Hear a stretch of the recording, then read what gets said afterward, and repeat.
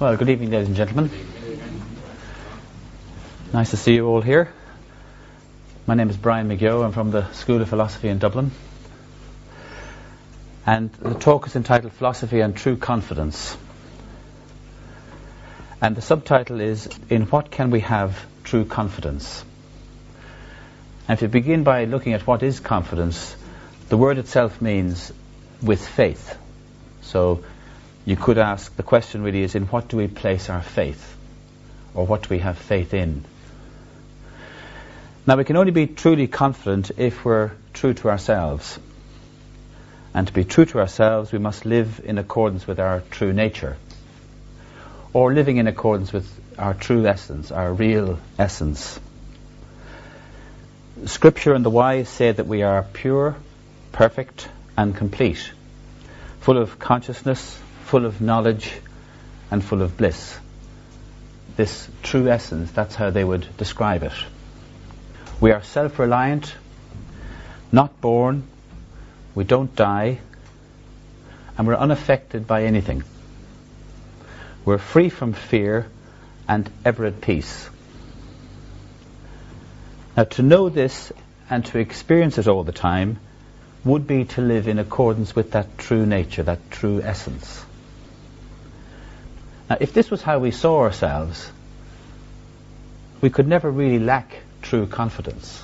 Nothing could really ever disturb us if we really saw ourselves as the wise describe us. What would ever disturb us? In fact, what could ever disturb us?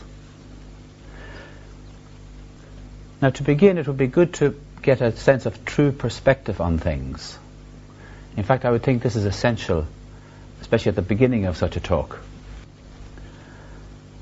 So the first thing is that we are eternal, limitless, and real. And everything else is transient, limited, and just an appearance. And just to have that very simple sense of perspective on things would be a good start. Man is naturally confident because it is the nature of myself to entertain no doubt. And if you look to a child, this is self-evident. The child lives as himself and knows that it is lovable and can do anything. Much to our horror sometimes, but it literally knows it can do anything. The child is totally confident in itself. It never doubts its own lovability. Now, we could see that as very encouraging because it's not that long ago that we enjoyed that state constantly. So it's not that far back. The child doesn't seek to impress anybody. It doesn't try to be entertaining. It doesn't try to be likable or informed. It doesn't need designer labels. It doesn't need a fancy pram, good looks. It doesn't need anything to be content. It doesn't need anything to be truly confident.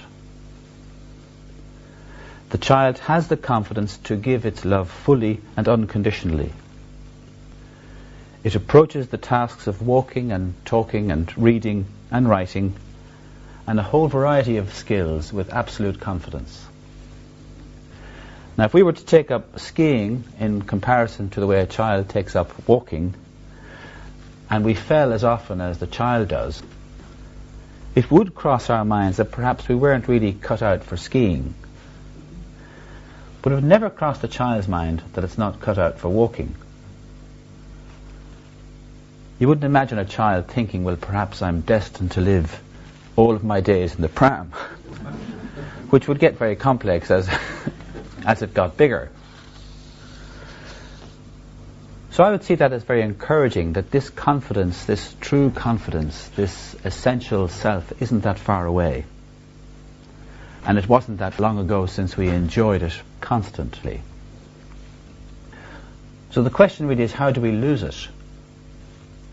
How do we lose this real confidence in ourselves? One simple answer is that we forget. Mind has the capacity to remember and forget. And when we forget the truth about ourselves, the mind creates a false self, which we then take to be true and real. This false self is based on identification. And this is identifying with our body, mind and heart. And we might ordinarily refer to this as ego.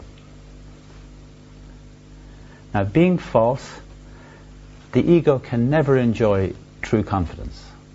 Just by its very nature, it is false in itself, so it can never enjoy something that is true. What it can enjoy is false confidence, low confidence, or no confidence.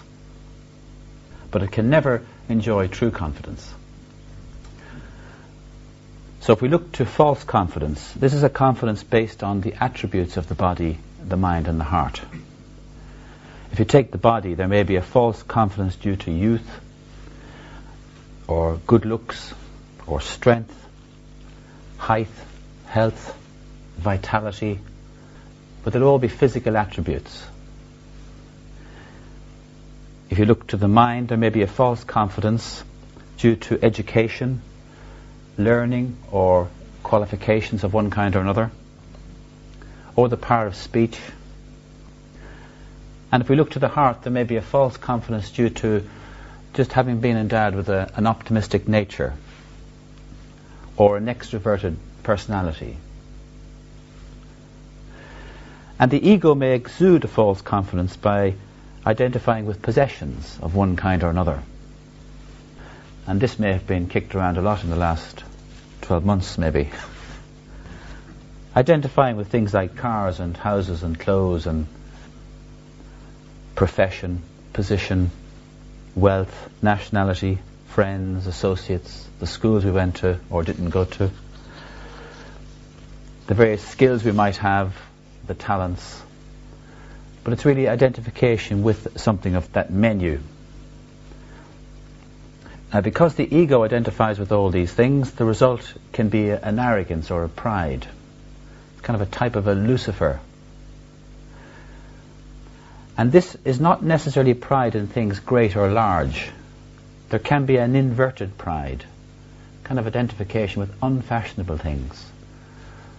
It's possible to identify with your bicycle, to identify with not having nice clothes and only buying from a second-hand shop, for instance. Identifying with no ambition, identifying with an idea of dropping out of the so-called materialistic rat race. And that can all be ego-driven as well. Confidence based on the ego is false because the ego is not constant. And it's totally situation dependent. True confidence is constant, so it's independent of time and place and circumstances. It's independent of how things are going. So we may be confident in ourselves until we have lost our job, and then we doubt our usefulness to anybody. Or we may believe ourselves to be attractive to others when young and good looking. But as we grow older, we doubt our ability to win the hearts of another. Or we don't get a promotion and lose confidence in our value. Now, in these circumstances, the truth is we never had confidence to lose in the first place. What we're working with is expectation, and it's false expectation. When these expectations do not materialize, we are left with a sense of disappointment or a feeling of being let down. False confidence is all to do with projecting ourselves. It's putting on a show rather than just being ourselves. And this is why we can feel very awkward when there is a silence. Do you ever notice how quick we might be to rush in and fill a silence? And because when there is silence, we're just being asked to be ourselves. There's no projecting required, but it can be very uncomfortable. Without the projecting, we may think we're not impressive. And this leads to an important point. False confidence is totally dependent on how we perceive that others see us. If they see us in a good light, then we may maintain the confidence. If they do not see us in a good light and we know about it, then we begin to doubt ourselves. We may even project ourselves even more in order to change the view, or we could withdraw into ourselves. We could even withdraw and be a little resentful or defensive. Most false confidence is situational. So we become accustomed to certain situations, we feel comfortable, and we feel a certain ease in them. And then we enjoy a certain level of confidence, but it's only a kind of familiarity. It's not really confidence as such. Like, we're all very confident in the bathroom, aren't we? Well, I would hope you are. Because it's very familiar, and there's no demand, and there's nothing required of us. And it's very easy. But if things become unfamiliar, things suddenly change. We suddenly find ourselves in new situation, new circumstances, new people. A young person might say they hope they don't go bald until they are older. But what they mean is that they hope they have got their woman before they go bald. Thinking that to win a woman's heart is dependent on having hair on your head. Do we recognize that we can lose confidence when situations or circumstances change? Even something as small as a stain on your tie or a stain on your dress could dent the confidence. This false confidence may not reveal itself until challenged. So we might never discover it. It could go on for years.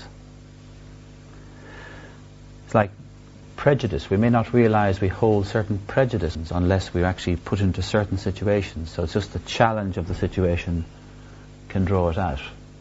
In a similar way, the challenge of some situations can actually bring out that the confidence we formerly held fast to was really false. So it can go unnoticed for a long time. We can even be unaware that we need certain things to bolster our confidence. False confidence is generally comparative. We compare ourselves with other people, and depending on the outcome of this comparison, we feel confident or not. And there's a range we feel confident within, a certain range. If someone is a bit richer or a bit poorer than us, we may feel comfortable or confident in regard to our wealth. If they are much richer than us, we may feel inadequate. Like when we invite them to dinner in our house, returning an evening that we had spent in their more luxurious home. If people are much poorer than us, we can also feel a lack of confidence. How to relate to them, feeling different and separate from them. Sometimes you see this awkwardness in a boss trying to communicate with more junior staff. There's an awkwardness about it. So when we're in the company of our own or those somewhat similar to us, we can feel confident. Outside this range, we can feel quite awkward.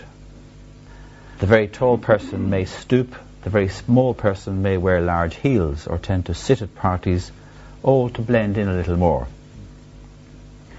We do want to be a little different and a bit special and not too ordinary or bland, but also we don't really want to stand out too much. So we will dress up to go to the party feeling special and noticeable, and we will go in confidence. However, if we mistakenly think it's a fancy dress party and we're the only one to make this mistake, no matter how good our fancy dress costume is, we might be mortified. When we meet people, we may ask a whole series of questions, which is not really about finding out about the other person. It could be just to find out how we compare with them. If we are comfortable with the comparison, then we are confident and comfortable in their company. Otherwise, we move on until we find someone or somewhere where our false confidence can operate unchallenged and undisturbed. So that's false confidence. If we look now to low or no confidence, I don't know how low we can get here. Like high self-confidence or high self-esteem is based on two ideas. I'm lovable and I'm capable. It's like a feeling I'm lovable and I can. Low self-esteem or low confidence is based on the reverse. I'm not so lovable, or I can't. I'm not able to. Now, other than the wise, the fully enlightened, everybody entertains to some degree that they are not lovable and not capable at some point, at some time. And if we do this to a large degree, then the confidence will be low. If we continuously tell ourselves we're not lovable and we can't, then the confidence will go down. It's not a universal phenomenon, but one limiting idea tending to dominate more often in the male than in the female. Ordinarily, the female has a greater concern about her lovability and thus the greater attention to attractiveness, clothes, makeup, etc. Ordinarily, the male has a greater concern about his capability and thus the greater dedication and energy given to success in career, etc. These are generalities. They do not necessarily apply to every particular situation. So that's low or no confidence based on these two sets of ideas. It becomes very important when dealing with children to keep ensuring that they are lovable and they can, rather than they're not so lovable and they can't. Now, if we look to the fruits of this false or low confidence, what's the effect of it? There will be particular traits and their opposites. A person may be particularly aggressive or passive. So you have these opposite sets of traits. They may be remarkably rigid in their views or like a human chameleon changing depending on whom they're talking to. They may be loud and overbearing and dogmatic, unable to listen to others, but try desperately to convert others to their way of thinking. They may be loners or desperately seeking company, afraid to be alone with themselves. It may not be that they like others' company, it's maybe that they don't like their own. On their own, they think of themselves normally negatively. At least in company, they may forget themselves a little. There will also be particular attributes present, and I'm just going to touch on 5 of these. So if the confidence is low, false, or no, we could find these 5 attributes. And the first one is fear. There'll be a lot of fear in the life. Fear of loss of things that bolster the confidence. Fear of loss of wealth or inadequate wealth. This will lead to either a very conservative wealth strategy, full of savings and insurance policies and pensions, or a reckless wealth strategy, basically trying to accumulate large amounts of wealth, normally by good fortune, hoping the lotto might come in. There will be fear of loss of relationship, which might lead to excessive control, or a neediness, lack of forgiveness. With regard to position, the fear of loss of it will make them phoning yes men to their own bosses and possibly control freaks in relation to their subordinates. Not trusting themselves truly, they are unable to trust others. They do not delegate, they do not develop those under them. The existence of fear will result in a lot of anger in the life. This will either be suppressed out of fear, leading to an outwardly agreeable but inwardly resentful character, or the anger might be displayed freely. Fear always produces anger. If you look at how you feel when you're suddenly startled, it can often bring out an anger. The second attribute would be desires. Because attributes and things external bolster the confidence, they'll have great need for these things. The big car, the big house, the successful career will be particularly important.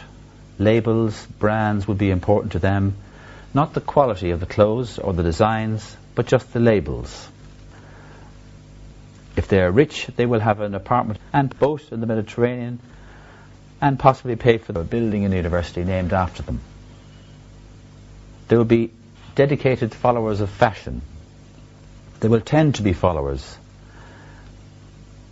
They could allow idiots to run the country. Their ideas will be borrowed from others. If they say a film is great and someone else says it's rubbish, they may modify the view to suit. Not trusting themselves, they are full of strong but false convictions. This illusion of strength allows them to rule the weak. And another trait is judgment. Jesus said, "Judge not, lest ye be judged." The two judgments are done by one and the same person. If we're judging others, we are judging ourselves. The tendency of those with false or low confidence is to judge themselves negatively. Occasionally there are those that see themselves as better looking, more intelligent, but the overwhelming majority of mankind sees itself negatively. And the greatest defilement of ourselves is continual criticism. This judgment means that the person is never at rest. When they are alone, the criticism of themselves. When they are in company, the criticism is of others. It's like a constant evaluation of both themselves and others, but in a negative way. There's a little voice in the head that never shuts up. This voice passes judgment on everything. The eyes are too close, too much makeup, the coffee's too strong, she's not listening to me, how poorly dressed, he can't drive. It's like, I think it was referred to one time as Micheál O'Hare syndrome. It's kind of a constant evaluating and commenting. We're looking at these attributes that are present when the confidence is low. And the fifth one is unadventurous. They will seek out the known rather than the unknown. Lives will be cautious. They won't be the first to buy or the first to leave the party or the first to speak. They will find out where the general level lies with regard to a particular situation and then speak a point of view that sort of fundamentally blends in. They will want to see what everyone is doing or where they are going before they express their own preferences. They may seek careers that offer security and either like to be alone or lost in a large office somewhere. Their clothes, cars, houses, etc. will all be chosen with a view to how others will see them. Will they gain acceptability or not? Decision making will be difficult. There will be the challenge of anticipating others' responses. Also there will be the constant entertainment of doubt. This will lead to inaction or excessive action in the form of planning and catering for a whole variety of potential outcomes. Now, the fruits of true confidence. To connect more with that true essence, that true self. What are the fruits of that? The person who is truly confident has a quietness or a stillness about them. They speak with certainty but also flexibility. They're happy to change their minds. They're happy to be proven wrong because they see themselves relieved of ignorance. Just think how we respond when we're proven wrong. They're not afraid of saying something erroneous, so they say what is on their minds. They're not afraid of making mistakes. They see them as opportunities for learning. Despite the confidence in their own views, or perhaps because of the confidence in their own views, they are good listeners and willing to take in what others have to say and contribute. They're not afraid of you suggesting changes. They're not defensive or protective. They're not converters trying to always persuade you to their way of thinking. They don't ridicule the views of others. They're inquirers. They want to know the truth. It matters not really who discovers it. They don't claim their own talent and attributes. They see themselves not as possessors of, but mediums for expression. If they are God believers and blessed with a rare talent, they tend to see it as a gift.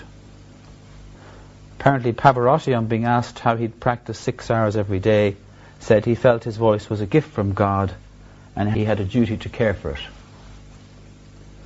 The truly confident have a humility about them. They're generous with their knowledge in their minds and the love in their hearts. Their own abundance makes them generous. They know in truth that it is not theirs and that it is limitless. They see themselves complete in themselves. They will be self-reliant, enjoying the company of others, but not needing the company of others. Their self-confidence will not be situation-dependent or comparative. Rich or poor, known or unknown, plain or good-looking, they are confident because they are confident in themselves and in nothing else. Being confident, they are full of energy, full of adventure. The unknown does not frighten them. In fact, they would see it as a challenge. So how may we grow in confidence? How can we connect more with this true confidence? What I've done is I've just tagged 6 ways. If I just touch on each of these 6 ways. And the first is meditation. And really to find some way of quietening one's insides. But meditation is one method that allows you to connect with that essence, that true self within. It gives you a direct experience of that self. And the more experience of that true self, the more it influences the character. The self is then known to be eternal. There's a confidence and a knowledge that it is eternal, limitless, without fear. Knowing this to be our true self, there can only really be full confidence. So the meditation allows one to connect with that essence. But it also dissolves some of the impediments. It dissolves fear. It dissolves the propensity to judge. It frees our attachment to body and all things bodily and mind and heart. Like a child, one is then happy and confident to simply be oneself. So that's the first recommended way to grow in confidence. The second one is study of the scripture, or study the words of the wise. Study of scripture and the words of the wise are essential because they keep telling us the truth about ourselves. And you can read one line of scripture, something in you connects with the truth of it, and it can uplift. And that's the effect of the connection, and the connection arises out of the study or the reading. The word study could be a little misleading. It sounds like you have to spend hours over books, but it's really to engage with the words of scripture. Every day we should study these and reflect on the content and attempt to verify the truthfulness and experience in everyday life. The total conviction of what the wise say and the absoluteness of scripture gives confidence to the reader, and it also provides guidance for the verification of that content. The third method is the greater use of intellect. This is just to use our minds in a more reasonable way. Doubts will undoubtedly present themselves to the mind. And in a way we can't stop doubts being presented to the mind, but we can stop the entertaining of them. We can actually stop entertaining doubt. With the entertainment of doubt, they grow. It's like whatever you attend to grows. So if I'm attending to doubts, well, that's what's growing. Ideas and assumptions and fears need to be examined. Socrates, the great Greek philosopher, said an unexamined life was not worth living. And the idea is to try and discover some principles that should guide the life rather than assumptions and ideas and notions and fears and doubts. Like, what is the one principle that if I held to fast would dissolve doubts and fears and difficulties? Is there one principle that would be very particular to me as an individual? It might be easier that way, to find one direction or principle to cling to that would eradicate some of the difficulties we might experience. Catherine of Siena said that if you were the person you should be, you would set the world on fire. Isn't that beautiful? I had to read that a couple of times when I read it. And what struck me was, I'm not setting the world on fire, so what is needed to get up to the mark sort of puts it up to you. If you were the person you should be, you would set the world on fire. Number 4 is develop the heart. We need to transcend the limiting ideas that we harbour about ourselves. And this is done by having a big heart. Read the lives of inspirational men and women. You will find that they had to overcome these challenges. Martin Luther King was a painfully shy man, but because he believed in a cause bigger than himself, he was able to overcome those limitations. The founder of the Ramakrishna order, a man called Vivekananda. Now, the Ramakrishna order has 3,000 monasteries in the world today. And the founder, I don't know if it was his first public speaking, but certainly he was presenting a speech to the Parliament of Religions in Chicago in the 1800s. And they had to call his name 5 times. Fear rooted him to the spot. He couldn't get up and he couldn't speak, having travelled from India to Chicago to speak. So the greatest of people have to overcome limits and overcome difficulties. And reading lives of great people, that's why they're so inspirational.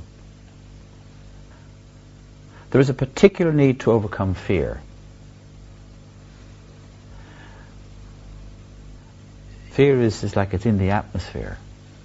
We mightn't realize to what extent it's playing its part. We might not realize how much of the life is governed by fear.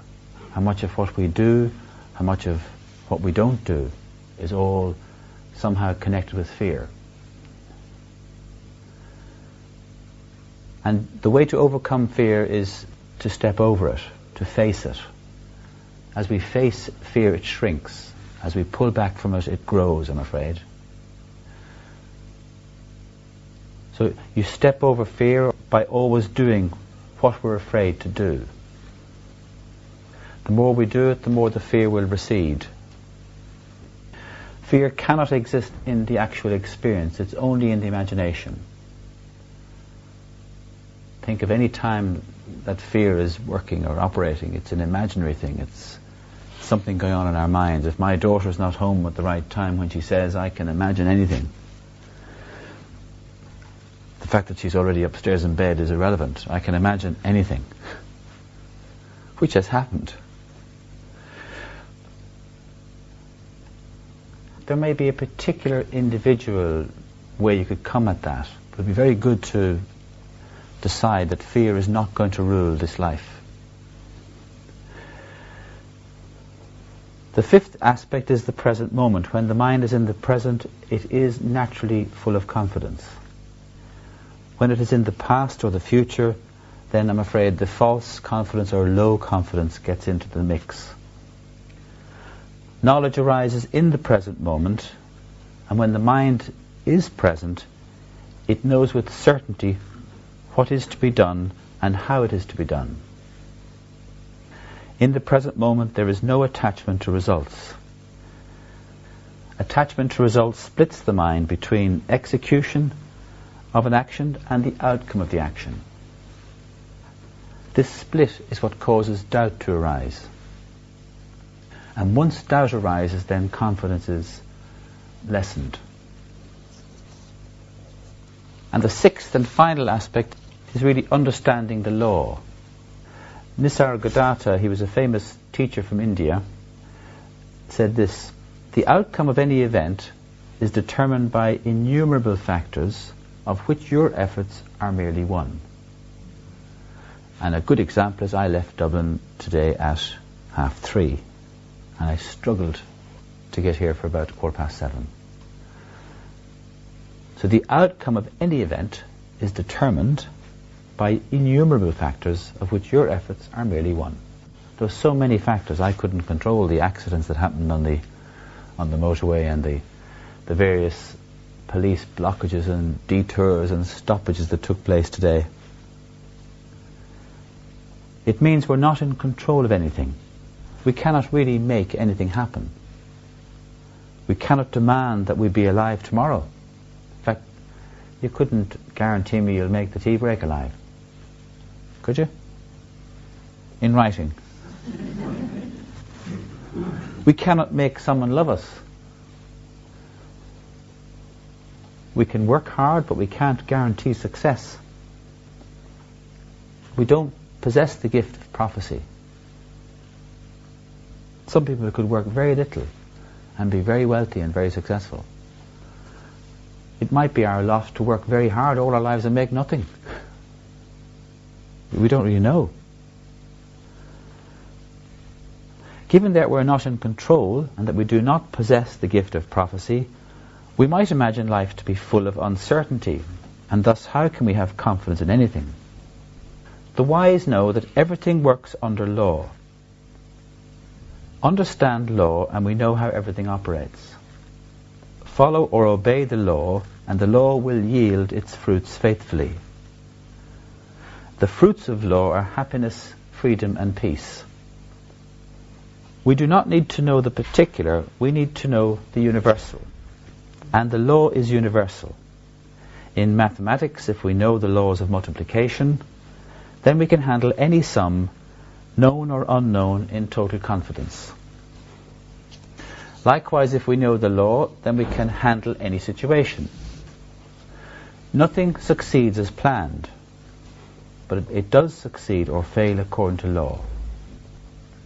So when we know and practice laws like ask and you shall receive, as you sow, so shall you reap, and all the laws under which the universe operates, then we could act in total confidence. The accountant knows that the double-entry bookkeeping system means that both sides must balance. He has total confidence in that, and if it does not, then he knows in full confidence that there is an error, and that the error can be remedied, and also that on being remedied it will balance. So just to conclude, ordinarily the human being does not live in accordance with the truth about himself. Not knowing this, we live a life below possibilities. We may hide our light under a bushel, and fear and doubt are never far away. Really, to be truly confident, we need to discover who we are. That's really the simplicity of it, to discover who I am in truth. As was said at the beginning, the truth of man is that he is eternal, unchanging, limitless, free, conscious, blissful, full of knowledge, and always peaceful. To realize this, to know this in experience, would be to live a life of true confidence. Living in full confidence, let your light so shine before men that they may see your good works and glorify your Father who is in heaven. So to be truly confident, we need to discover who we are. Thank you, ladies and gentlemen.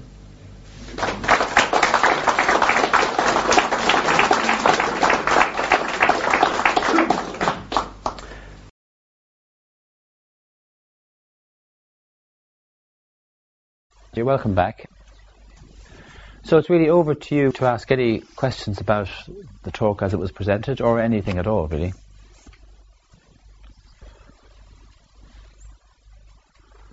Could you say something about the law, the 6 points you made there about growing confidence, understanding the law?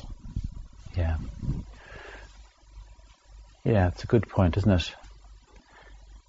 A direct and immediate and easy accessible way of looking at it is that everything is working under law, and then you have the way I want everything to work and the way I want things to unfold, and they're often at odds. So if you take a very simple example, I may overeat and still think I'm going to stay slim, but the law works in such a way that if I disobey laws of measure, I'm going to suffer the consequences no matter what I think. If I understood the law of measure in relation to the appetites, there would be a greater intelligence applied at that time, and I would then reap the benefits. So in other words, understanding measure with regard to the appetites and abiding by that law and regulation would allow for a much more true and happy outcome. Whereas disobeying those laws, we know the consequences, don't we? Is that enough? Yeah, thank you. That's good. Yeah. You could also look at it on the basis of, there's a lovely story which might suit here actually.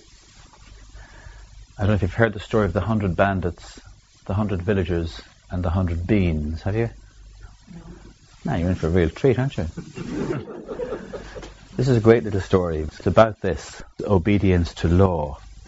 So the 100 bandits lived up in the woods, you see, and they would come down into the village all together and raid the 100 villagers and steal all their beans and retreat back up into the woods and enjoy a great feast and leave the villagers completely destitute. You have the picture? And, as is often the case in these circumstances, a holy man appears among the bandits. And he starts to teach them various things, and one thing he starts to talk to them about is no perceptible harm. They should be able to perform their duties and live their lives with no perceptible harm. Okay? So they went around the place up in the woods, they were reciting this, learning it off by heart, no perceptible harm, no perceptible harm. So the first bandit went down to the village, and he decided he would just take one bean from each of the villagers. So no perceptible harm, you'd hardly even notice it, would you? So he's now living a very good life under the guidance of a holy man, maybe even studying philosophy, and he's performing his actions and there's no perceptible harm. But each bandit came down and took one bean from each of the villagers. And each of the bandits thought they were performing their actions with no perceptible harm. But what was the end result? The village was still destitute. And it could be like that. We think we could disobey the law ever so slightly. No perceptible harm. I worked it out there. If the workforce, all the workforce in Ireland, took home one paperclip a day, what do you think it would be in a year? Just throw out a figure. It's in the millions. It's a surprisingly high figure. And it's like that, you know. I think I can disobey the law and, in a way, get away with it. In a way.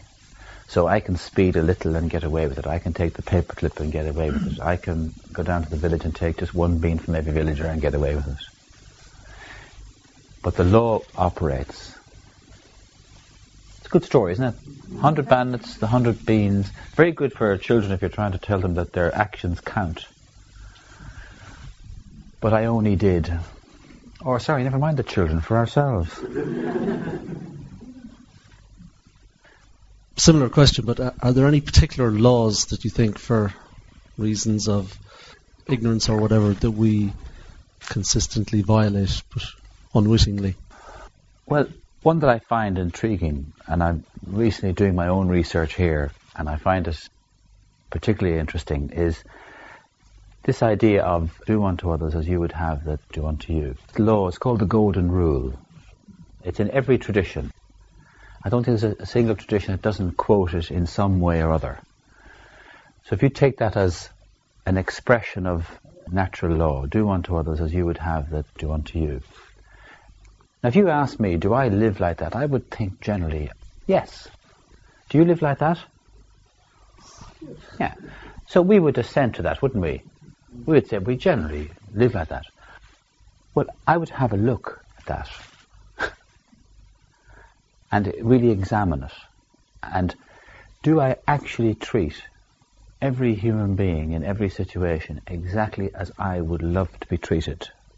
All day, every day. How much of the time am I actually living in accordance with that law? Now, apparently that one law contains the entire. So there must be more to it than we might on first investigation discover. If all laws are contained or reflected in that one in particular, there's a fair bit of evidence out there suggests that something's not quite right. If everything's contained in this law, we all generally think we're maybe adhering to it, and there's a lot going wrong. So things like I found myself on the motorway, for example, and you know when you're sitting behind someone who's driving a little slowly in the outside lane? You familiar with that? It's probably you that's doing it, is it? Anyway, there's a few of you out there today, I can tell you. You're there, and what's the view of the person who's driving slowly? Is it a loving view, is it? So what's your view of them? Yes, it's a critical view, isn't it? Now I found myself there with the critical view, and I looked through my rear vision mirror, and what was I doing? I was doing exactly the same thing. So it's interesting to investigate that. How do you really treat every individual that you interact with, and how do we really treat each other? In families, in work situations, total strangers. How much of this is a concept, do unto others, and how much of it is really something that actually informs our actions and our speech and the way we behave? Is that enough? That's a good one. Yeah, no, I think it's a good one to look at. It's a very good one. Brian, you alluded to the fact that children have a natural confidence. They don't understand fear properly as we know it, older people. And I think it's a beautiful trait. It's lovely. Mm. But unfortunately, we, older people and society, bring them into what I call the real world, which isn't the real world in terms of philosophical concepts. How then do we keep that lovely confidence in them and engage in actual day-to-day living without ruining their natural confidence? Well, I mean, the first thing that comes to my mind is that we would have to be connected to it in some way ourselves. It'd be very hard to encourage a child to remain true to himself or herself, coming from the position of falsehood ourselves.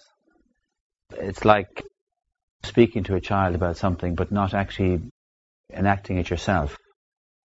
So I think there's a big responsibility on us as adults to actually make that connection with our essence, our true self.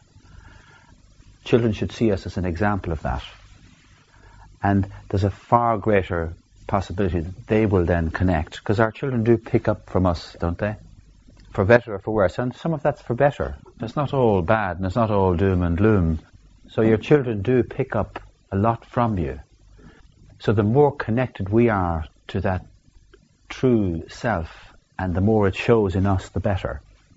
I'm sure you've heard the story of the holy man and the chocolate, have you? No. God, you haven't lived down here really, have you? Come on, beans, chocolate. There was the mother whose child wouldn't stop eating chocolate, you see. So she decided she'd bring the child to see a wise man, a teacher. And wherever this took place, she had to walk. It took a long time to get there. Days trekking. Bring the child to the holy man, you see. She presented her child in front of the holy man and she explained the dilemma, and she asked the holy man to tell the child to stop eating chocolates. So the holy man said, could you bring the child back in about a week or maybe 2 weeks? So the lady went off and trekked all the way home, trekked all the way back again 2 weeks later, and once again presented the child, and the holy man said, now, stop eating chocolates. And the lady was horrified and said, is that it? The holy man said, yes, that's it. And why didn't you say this to my son 2 weeks ago? Saved me all this trekking back and forward. And he said, because I had to stop first.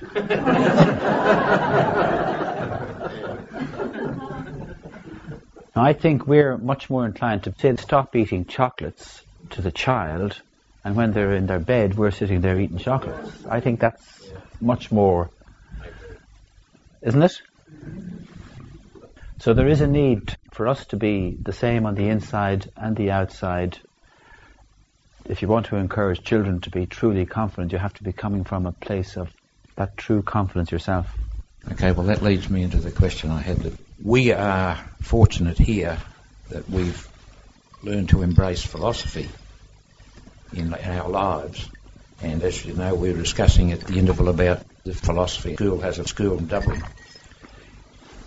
Would it not be advantageous if there was, in the education curriculum, an optional, I'm thinking of high school level, philosophical subject or input?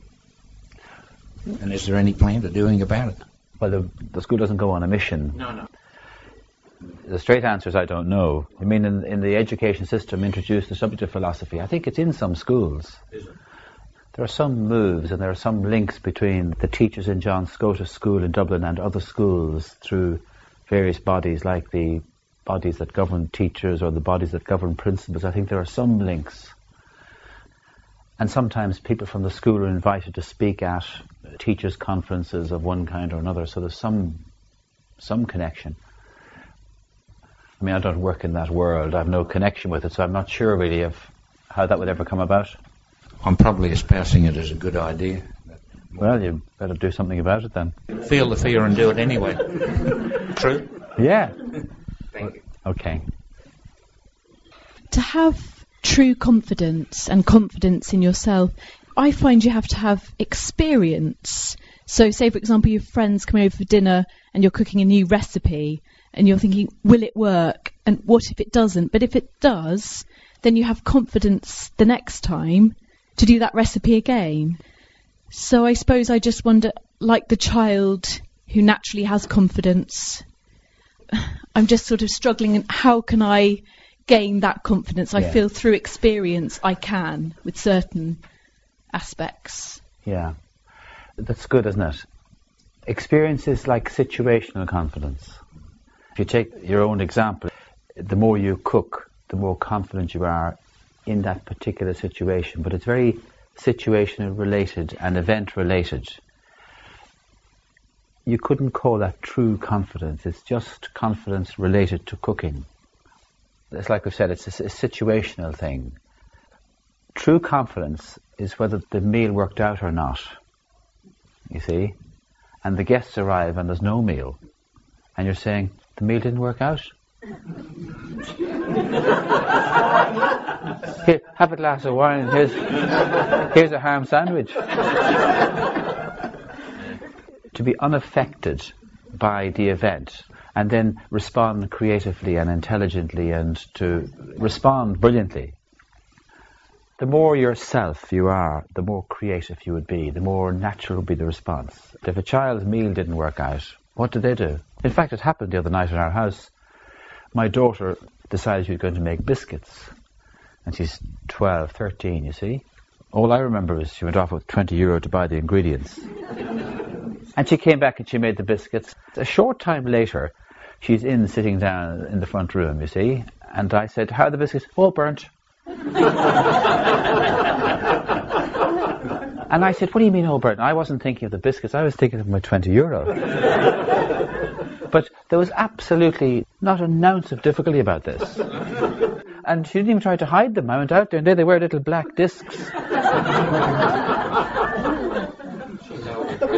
She wasn't making those biscuits wondering what they're going to taste like, what are they going to look like, what's Daddy and Mummy going to think when they eat them, are they going to like them, will they say thank you, and all the other things that we might get up to.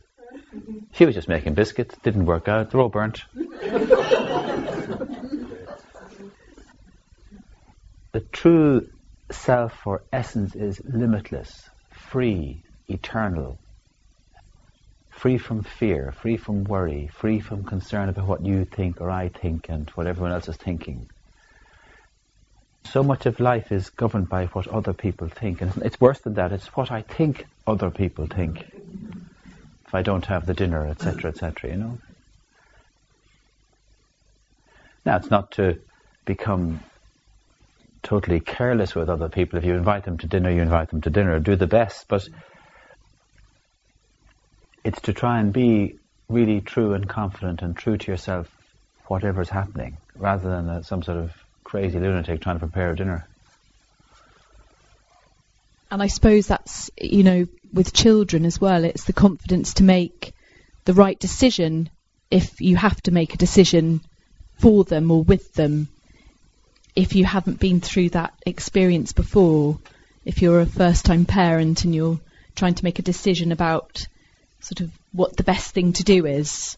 In what sort of a situation are you thinking there?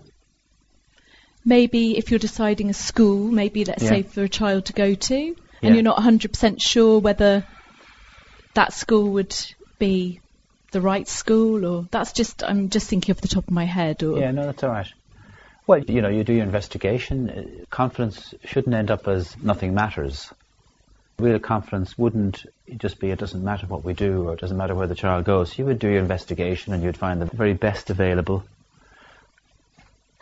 As we've probably all discovered in one way or another, 99% of the education is through the parents.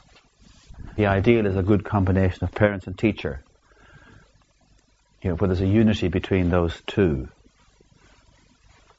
But it would appear, the evidence is that the majority of the education comes from the parents. Puts a big responsibility on us. Okay. Do you recognize how much of the time we are governed by what other people think? Yeah. That would be a good one to decide to stop, wouldn't it? I don't know if you're familiar with the man Warren Buffett. He's a wealthy American investor and now a philanthropist as well. He's donated a lot of his wealth to charity. He talks very amusingly in his autobiography, about having an internal scorecard, and only having an internal scorecard, not an external one. I found it a really attractive idea.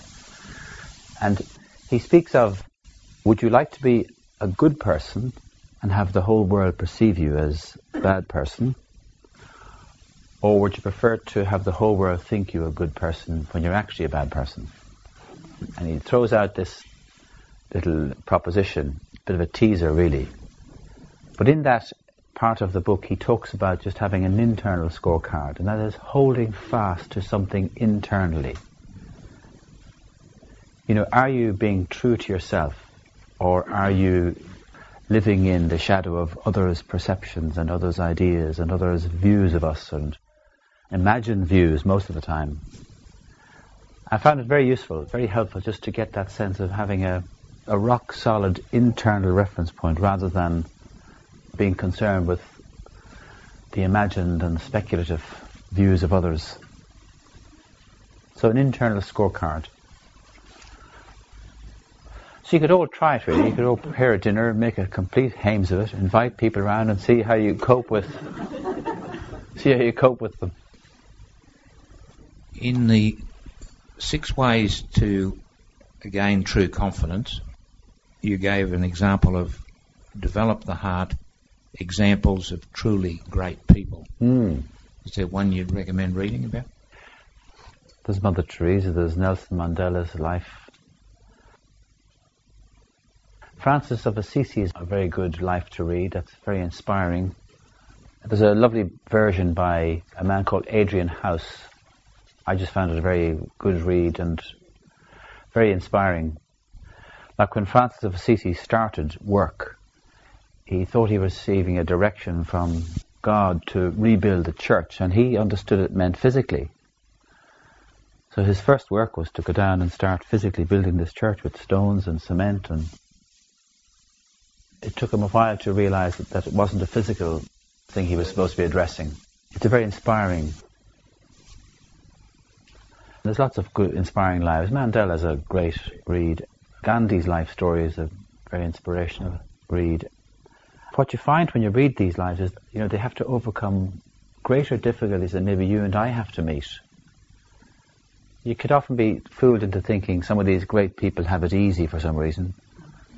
It's okay for Mother Teresa, look who she is.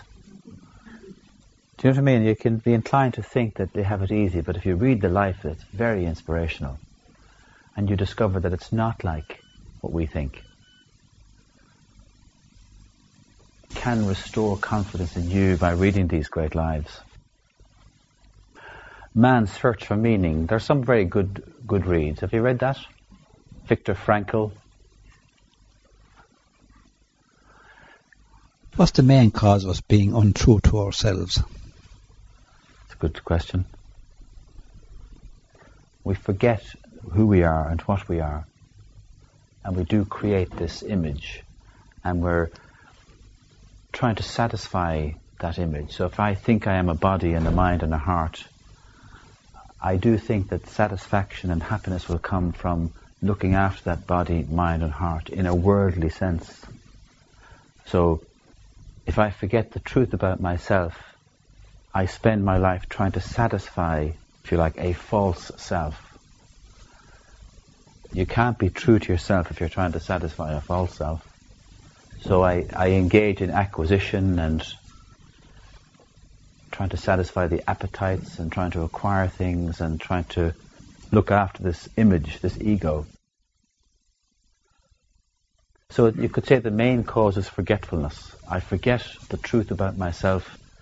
I adopt a false image of myself and off I go. So I forget that I'm complete, for instance, and I forget that I'm perfect. I forget that I'm already whole. I don't need anything to make me whole. And yet I could spend my whole life trying to acquire things to make me complete. So forgetfulness is the main cause. Is that all right? Any more? Brian, you spoke about fear and that it may play a larger role in the character than one might realise. Can you say any more about how one sees that or becomes aware of that fear, or what one would look out for to see is the life governed by fear? Yeah, I'm often surprised just how much of the life has fear governing it. You might enter a room, for instance, and you might gravitate and move over here and speak with, say, Austin, not realizing that it's a fear of others that sends you in that direction. It might look simple enough on the surface. Does that make sense? But you mightn't even know that this fear is actually pushing you over here. Like once I think I'm an individual, separate from you and separate from you, there's going to be some fear involved. The very fact that I think you're other and different from me creates a little fear. You're other, you're different, you could be better, you could be worse, which means I'm better or worse. There is a statement, I think it's in the Upanishads, where there is other, there is fear. So that means there's fear everywhere. You could examine the life, you could examine where you put things off, can often be the result of fear. Where you avoid things could be the result of fear. So putting off things, avoiding things, avoiding opportunities. We operate within a kind of a comfort zone area. The edge of it is often discomfort. So where there's a little discomfort sometimes, there's often a little warning sign, a little indication. I spoke to a man some time back who said he was in the, I think it was the RDS at some seminar, and he thought the speaker was outstanding, and he wanted to go up and say, well done. He couldn't go up and just say, well done. And you might notice that fear is governing, because you might think, oh, well, sure, I won't go up. So you'd have to be aware and mindful and check and have a look at, are you moving at your own pleasure, and are you free to speak and free to act, or you've been buffeted around the place by fears of one kind or another. I think if you have a look, you kind of see it in a way, see yourself avoiding, postponing, procrastinating. Do you recognize it?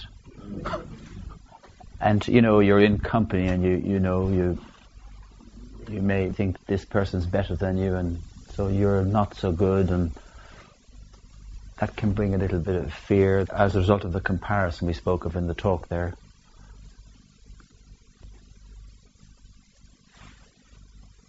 You mentioned that as long as there's separation, there will always be some bit of fear there. In the school, though, we're encouraged to step over fear. And I'm just wondering how you bring those together in terms of, is the stepping over a development or a refinement of the character? Did you eventually get to that point where there's no separation? Is it just to realise that the fear doesn't really exist? Yeah, it's a bit of both, really. Stepping over the fear is a kind of a practical, day-to-day working instruction you can work with. But once you step over fear, the realization of the untruthfulness or the imaginary nature of it can be fully known about. So it's a simple, practical instruction, and yet you can discover something quite good. Well, you can discover the truth about yourself if you step over fear. But if you come at it the other way and realize that you and I are the same, that has exactly the same effect. So one is a practical workaday type instruction, one is more of an instruction to the mind, not to think of you as different from me. There's an instruction given in the philosophy class somewhere, don't allow the mind to think of anyone as other than myself. See, we're going around all the time saying, you're other than me, you're other than me, you're other, you're other, you're other. You could be good others and bad others, and different others and nice others, and not so nice others. If you look at it, there's a constant kind of a judgment and a labeling and a going on all the time. Not allowing the mind to think like that. Not allowing the mind to keep seeing other, different. Like little children, the little children meet. What happens when little tiny children meet? They're totally open. You go to some stranger's house and the little children have met and they've gone off to the room and they're playing. And you're still on stage 7 of the small talk. It's kind of... There's a whole getting to know, and they just meet each other and they just play. There is a point where they don't see separate. They don't see difference. They don't see from a prejudice point of view. But we could do the very same. When you're on holidays and someone says, you see your man over there, he's from Ireland. What do? You go over and talk to them, don't you? Well, he could have been walking down the street in Limerick the previous week and you ignored him. Suddenly there's an idea, you see. It tells you how powerful ideas are. Because you get an idea of sameness. That's what happens. So you're on holidays and someone says that man there is Irish. You immediately think sameness. You don't think different. And off you go and you have a great old chat. Now if I came down to Limerick and said, see that man over there, he's Irish, you'd say, yeah, and so what? What are you trying to do? You would think this is very strange. So seeing separate, seeing different, seeing other, black, white, think of all the differences that we see. Leinster, Munster.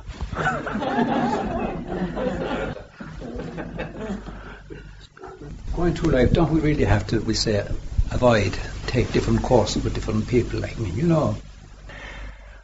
Well, it may appear like that on the surface, that avoidance is good, and perhaps there are occasions where you wouldn't consciously and purposely put yourself in harm's way. But a lot of the trouble is internal. Even the so-called external trouble has an internal source or origin.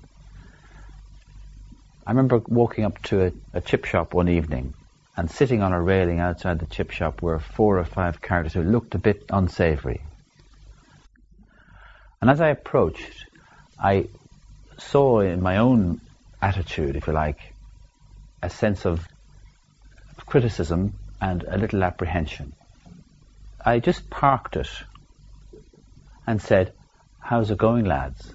And we had this great exchange.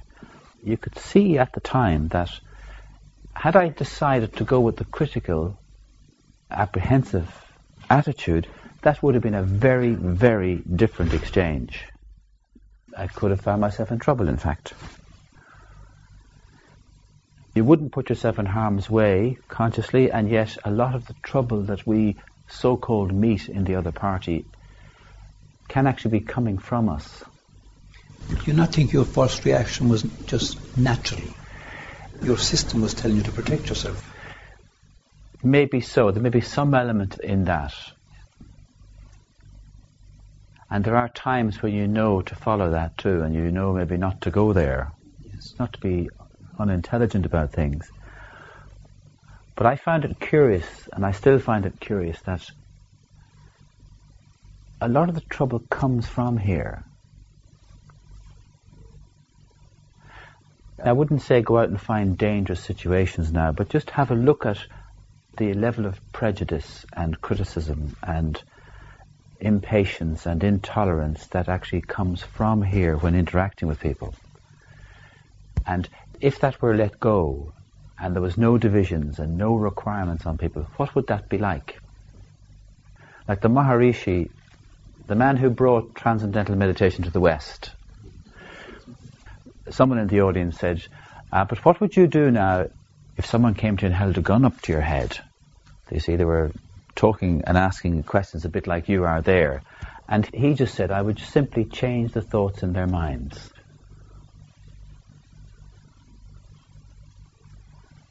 You're supposed to find that amazing. Well, I did have a gun to my head, actually. Oh, good. And did you think like that? No, I kept calm, actually. Yeah, no, good. And what happened? He robbed us all and he went away. Right. He robbed you of your possessions and went away. But you remained calm. I did, yes. Yeah. Good. And the effect? You mean afterwards? The effect on the incident and on the burglar or the robber? Or was there any noticeable effect? Well, that we all survived the incident. Well, I think that's a good example. You may have found that if you didn't remain calm, that might have been a different incident. Yes, that would have been different. Yeah. That gives you a hint. A lot of our trouble's here. Yeah. Like I was in a company recently and this lady said that she's been in the organisation 4 months, a big organisation, and 1,200 people, staff, and no one's spoken to her. It's not very nice, is it? So, we had this discussion, a little meeting arranged, you see, and this was her dilemma, that she's there 4 months.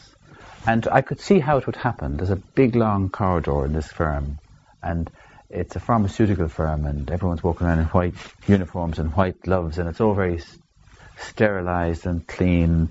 You're walking around with plastic things over your shoes, and it's all very interesting and clinical. And you walk up and down this corridor, and it's a little bit robotic, you know. And then there's a big line coming that way, and the corridor just allows the two lines. So it's a bit like a conveyor belt, you see. So, what do you think I asked her? Yeah, and what did she say? No. So I said, what we're going to do, Eileen, is we're going to go for a walk down the corridor, and everyone is going to say hello to us. You see? And that's what happened. And we just walked down the corridor. I just glued my eyes to them. I made sure they looked at us. But it was just open to the possibility that everybody will say hello, and that's what happened. And all you do is open your face and look.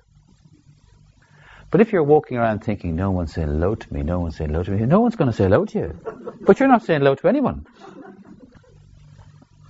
The trouble we store up for ourselves is endless. About 6 months after that, I got a little card from her telling me she was marrying one of the guys who was walking up and down. Sure, it's true. That's true. No, seriously, that is true. Hello. And She obviously took it too far.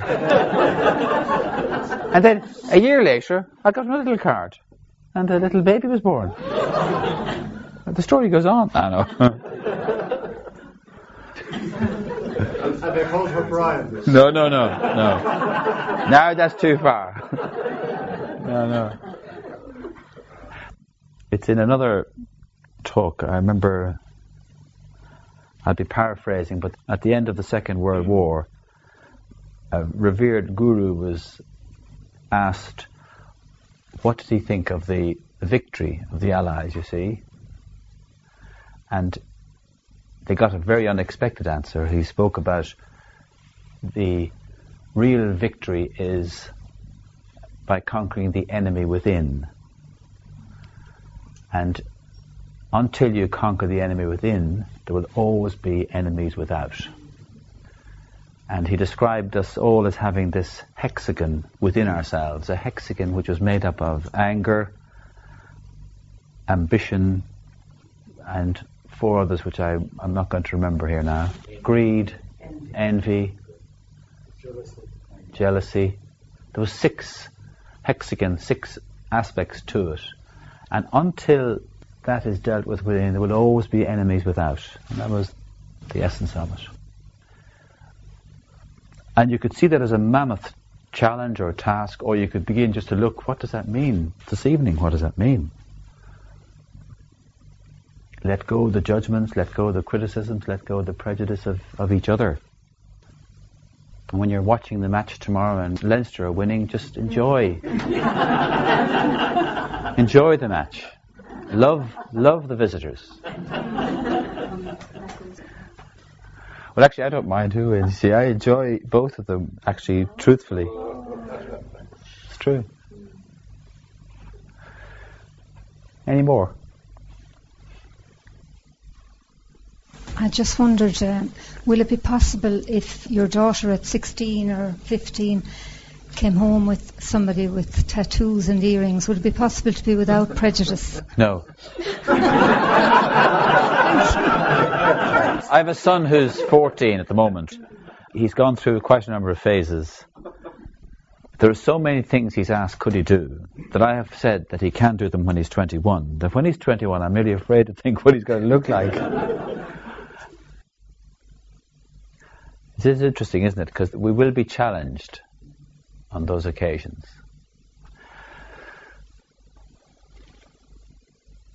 If you are presented with those, you have to see what is being presented.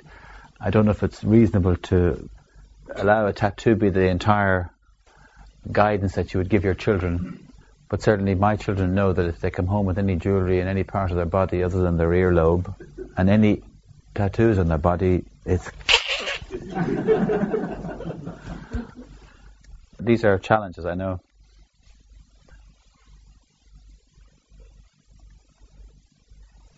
Even if you're, not allowing such a union, you can still do that without the prejudice, without the judgment, without the criticism. It's like when you see your own children behaving badly, you can correct them without criticism, without judgment, or you can correct them with criticism and judgment. So even when you have to administer what appears like restriction or punishment indeed, that can be delivered and executed without all the prejudice and without all the criticism. So you could stop your daughter or son having a relationship without prejudice and without criticism, or you could do it with prejudice and criticism. Does that make sense? You quoted earlier on Catherine of Siena, where she said, if we where we should be. If you are the person you should be, you'll set the world on fire, yeah. Is there any way of knowing how we would know where we should be? Yeah, that's good, isn't it? Well, you could look at it in terms of all the different roles we play. Like the different roles of father, mother, employer, employee, friend, School of Philosophy student. You could look at all the different roles you play. How fully do we play those roles? Do we bring those to the highest possible standard in every single way? Or do we fall short in some way? That could be one little stock take we could do. Like, am I the best husband that could ever possibly be on the planet? Do I really give that my every single attention? Are the best father? Or do I look for an easy life as a father? Do I go in the back door purposely so that I can leave them alone and find a TV somewhere where they're not going to find me? You could look at it that way. I must say, it really struck me, that statement, when I saw it. It was very amusing where I saw it. I was out walking one evening in Wexford, and I came across a little village, generally in darkness. It was quiet, winter. There was one garage open in this village, and the church was in darkness, and I wanted to find somewhere to meditate, you see. So I went over to the door of the church, and lo and behold, it was open. So I went into the church, and I closed the door behind me. I turned on all the lights, and I sat down in the church, and I was the only person there, you see, and meditating away, enjoying myself in this village on my own in the church. And when I opened my eyes, that was what was written on this little tapestry hanging in front of the altar in this church. And it just hit me like a ton of bricks. The effect it had here was like what I'm saying. In all the different roles, how fully are you fulfilling those different roles? That's really what hit me about it. Where do I hold back? Where do I shrink instead of shine? But do it with a light touch. When you say you can set the world on fire, is there not two ways sort of you see that? I mean, one sort of set the world on fire and it's a huge ego trip and everybody is saying, oh God, you're great. Or the other one is by accepting yourself for who you are, by understanding who you are and all of that, that you're happy within yourself. And the setting the world on fire is something that happens within you rather than outside of you, if you can grasp it. I'm sure you could hear it a number of different ways. My understanding of that statement in particular is that there may be a little bit of hiding the light under the bushel. If you were the person you should be, there would be no hiding your light under a bushel. You would rise to every occasion, you would rise to the challenge in every particular role that we find ourselves in. I got the feeling, looking at it and reading it, that it's more than just being happy in yourself. What else do you hear from that statement? If you are the person you should be, you'll set the world on fire. Now what do you hear in that? Potential is limitless. Yeah, it's limitless, and the world should be on fire somehow. Now hands up those in the room whose world's on fire at the moment. So, seriously, I found it very challenging. I mean, the very first thing that struck me when I saw it was, God, my world's not on fire. What's going on here? What are you up to, Brian? Your world's not on fire, so what's going on here? If there's some truth in this statement, what are you at? Where are you falling short? Where are you not rising? Where are you hiding your light? That phrase does suggest that at some level we do know that there is a shortfall, that there is a gap between where I am now and what I could, what the potential is. That's known at a level. Yeah. It could show itself as dissatisfaction. I think you're right. There is some appreciation that we might not be rising and delivering on how much we could deliver. Yeah, kind of in the same discussion then. If you're aspiring to be giving your everything and sort of trying to fulfill these different roles, these different hats that you feel that you're trying to live and fulfill, but at the same time realising that you're perfect the way you are and that you're whole the way you are, is there a danger or a conflict that the aspiration that you constantly feel that you're not fulfilled and that you're not getting there, or is it that you're to try and convince yourself that it is about the journey and not the destination? Or is there a danger that you'll conflict yourself into thinking that you'll just never get there? And there's probably loads of dangers in all of this, but the idea is to discover the truth about yourself. That's the real work. And the playing field is all the different roles we play. Now, the more you try and play those roles fully, the more that aids the discovery of the truth about yourself as well. Because you have to step over a lot of difficulties to play the role fully. All sorts of limiting ideas and fears and doubts and notions, and There's all sorts of restrictions and limitations that one has to step over if one is going to play their role fully in every situation. Now, in stepping over those limitations, you also discover that which is true in you. It's like, this sounds a bit casual, but it's like two birds with one stone. Discover the truth about myself. Use all the different situations and roles I'm in to do that. By bringing them to the highest possible standard we can bring them to. You know, like in any of the roles that we find ourselves, there's loads of things we would prefer not to have to do, aren't there? Get out there and do them all. You'll discover an awful lot about yourself, and you will be playing the role brilliantly.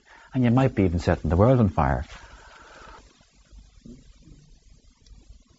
You happy to go home? Yep. Is that all right? Thank you. Is that okay? Thank you very much, folks. Thank you.